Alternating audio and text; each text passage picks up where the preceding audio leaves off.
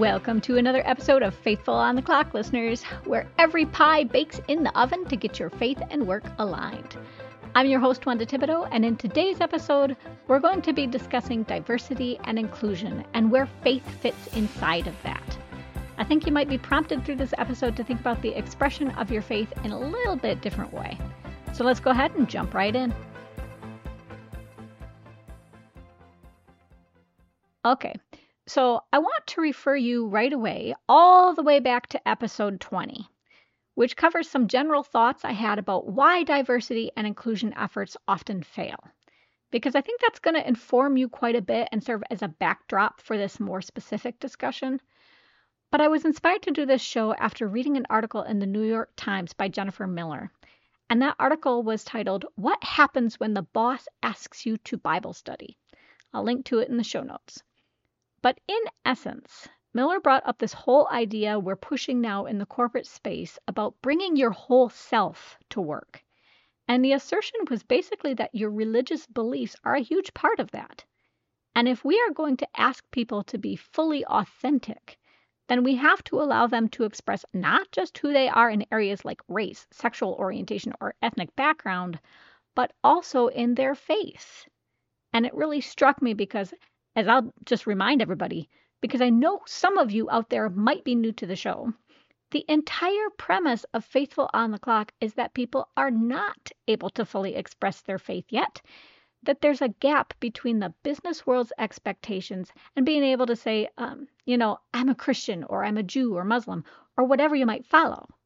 And so this entire show is centered around trying to help Christians bridge that gap. So all that said, this was really the first time that I have seen faith presented within the context of diversity and inclusion. I mean, I'm not saying that there aren't workplaces out there that actively try to make sure that there are people from different religions out there. I know that there are. Intel, for example, was recently voted the most faith-friendly company. But I think in general, there's been more of an emphasis in other areas. I just don't feel like I see as many campaigns around religious expression as I do around other important areas. I still feel there's just such a taboo around religion that it's harder to make it part of initiatives, right? Like politics and religion in the United States, those are still the two things you don't talk about. So this idea that there's some movement on finally making faith part of the broader diversity and inclusion discussion, that's really appealing to me. And seeing that article in the New York Times, I think it points to a shift in the way we think. Now, I want to encourage you here, listeners, because one of the things Miller talked about in her article was how people actually are taking action for their faith. They're going out and participating in Bible studies. They're approaching their leadership to get permissions around, symbols and tools of their faith.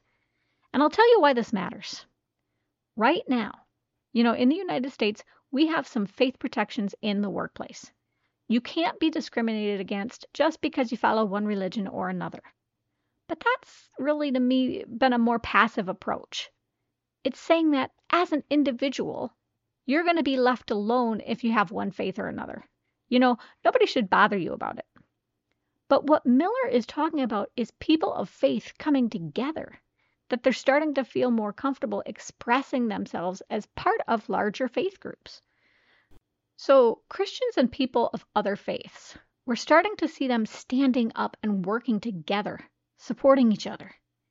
And that to me is a huge deal because it means people don't have to feel so alone, that they can get more done for God. And I think we're starting to see the beginning of a movement where, just like other people of other groups have worked to be recognized and respected within D&I, now we're seeing faith is part of identity too. And we shouldn't have to hide because of it. If you see the mission of D&I as being to recognize the different areas that make people feel whole or put into their sense of self, it absolutely makes sense to me that faith should be part of D&I and that we need to be brave enough to stand up and let people know we're here. That doesn't mean you're disrespectful to anybody else or to try, to dominate anybody. It's just having the opportunity not to be afraid to say, as for me and my house, we will serve the Lord. So I want to be clear with you that this is happening and to encourage you, because a lot of the time we need to know that someone else is having some success before we take action, right? We need some evidence that things can work. And I think we're starting to get those cases. This does raise the question, though, of how do we bring faith into the D&I discussion? And I want to be clear here. Even though I'm a Christian, I wholeheartedly believe that the most effective way to approach this is to take an interfaith approach. And I'll tell you why. The minute you say that your faith is the only faith, or that someone is wrong to believe what they do, that might be true. But it's divisive if you don't communicate it in the right way. People stop hearing you. All they want to do is to defend their own religion. So don't say it's better to be a Christian. Just tell people why you're a Christian and then let them see what that means through your actions. Why Christianity over anything else? And you have to respect that faith is a heart issue. You cannot force someone to faith because there will always be resentment in the person's heart about that. And God wants us to love and follow him freely. So when you talk about D&I, you have to fight to allow the Christian side of yourself to be visible. But you also have to give other people the right to choose. So as a practical example, if you want to start a Christian Bible study, you can be specific about that. But you also can lobby your leadership to allow all faith groups time or space to study their religious books. Because they feel respected, they're much more likely to hear you out. You're much more likely to understand each other. And even if there's no conversion, which I hope there will be, but you can just be at peace with each other. So I think part of good D&I as it relates to faith is opportunity. It's the opportunity to see what others do and to allow them to have good experiences with you. They cannot do that if they feel like religion is something to hide, right? They won't feel comfortable letting others know where they're at with their beliefs or what they want to ask questions about. So if you protect the right of others to worship as they want to do, I really think that's a huge way to build trust and get into deeper discussions. And if you look at the disciples and first Christians, they didn't just go where other believers were, right? They took that message out where people believed a lot of different things, where there was worship of all kinds of other gods. So we can't avoid other faiths in the workplace. We have to go to them and interact with them and hope that one day we can bring them into the fold. But to do that, and consider this a fair warning here, we are not called to deny our God. We have to be ready to defend him. So even as you love on other people, your faith has to be solid. You have to be willing to lay down and enforce some respectful boundaries. And don't be surprised if it takes some finesse to ensure those boundaries hold, okay? Even as you create opportunities to have the same freedom you have, you're going to have to be really clear about what God permits and what he doesn't so that you don't take missteps and sin where you don't intend to. Now, with that concept of boundaries in your head, I think what often happens is that in an attempt to include people of different faiths, we end up paradoxically recognizing none, right? And ultimately, it ends up being exclusionary.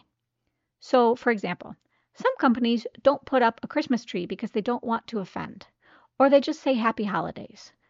So the business essentially says, we see you all, but because we don't want to show any preference to one faith over another, we're not going to allow groups to put anything on display or really do activities. That, to me, is not good D&I because it's still stopping people from expressing what they believe. They're not free to worship, and all the acknowledgement of the faith is super generic.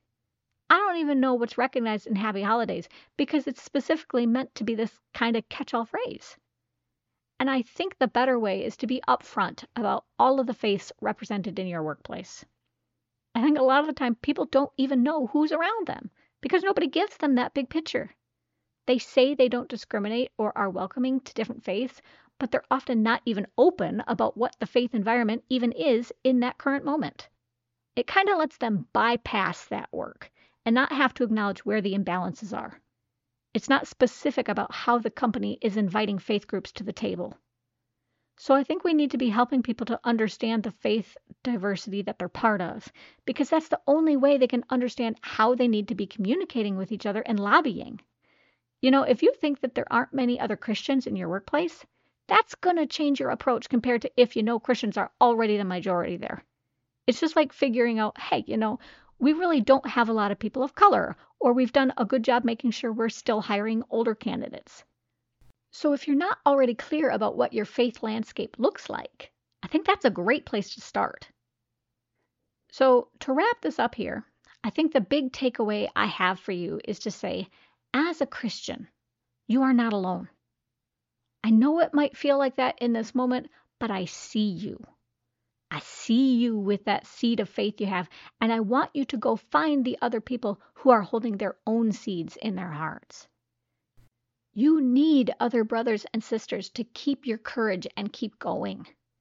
There are companies out there, real people like you, who are taking initiative so they feel more at home and respected in their workplace. They're paving the way, and we can continue and amplify the work they're doing, one small step in prayer at a time. With that in mind, let's pray. Jesus, I know that there are listeners out there, people who are desperately afraid to say they are Christian. Especially in different parts of the world, that can be extremely dangerous. So they don't feel safe enough to do it. So Lord, please give them courage. Give them the courage to start advocating, to see the success others are having, and to go to their own supervisors to get things started. And just take away whatever fear they have so that they can find peaceful and respectful ways to claim their right to be visible. In Jesus' name, I pray. Amen. All right, everybody. It's time for me to move on to the rest of the day, as I know you all have to too. I would love to hear about it if the show has inspired you to take some kind of initiative in your workplace, whether that's starting a study group or, getting more transparency about the beliefs on your team. Whatever it is, email me at wandathibodeau@faithfulontheclock, and I'll try to share your insights. Next episode, we're discussing ways to keep your focus, productivity, and compassion all high, even when the world seems to be on fire. There's a lot going on, a lot of conflict. So how can we keep a sense that our work matters through all that? Until that drops, everybody, be blessed.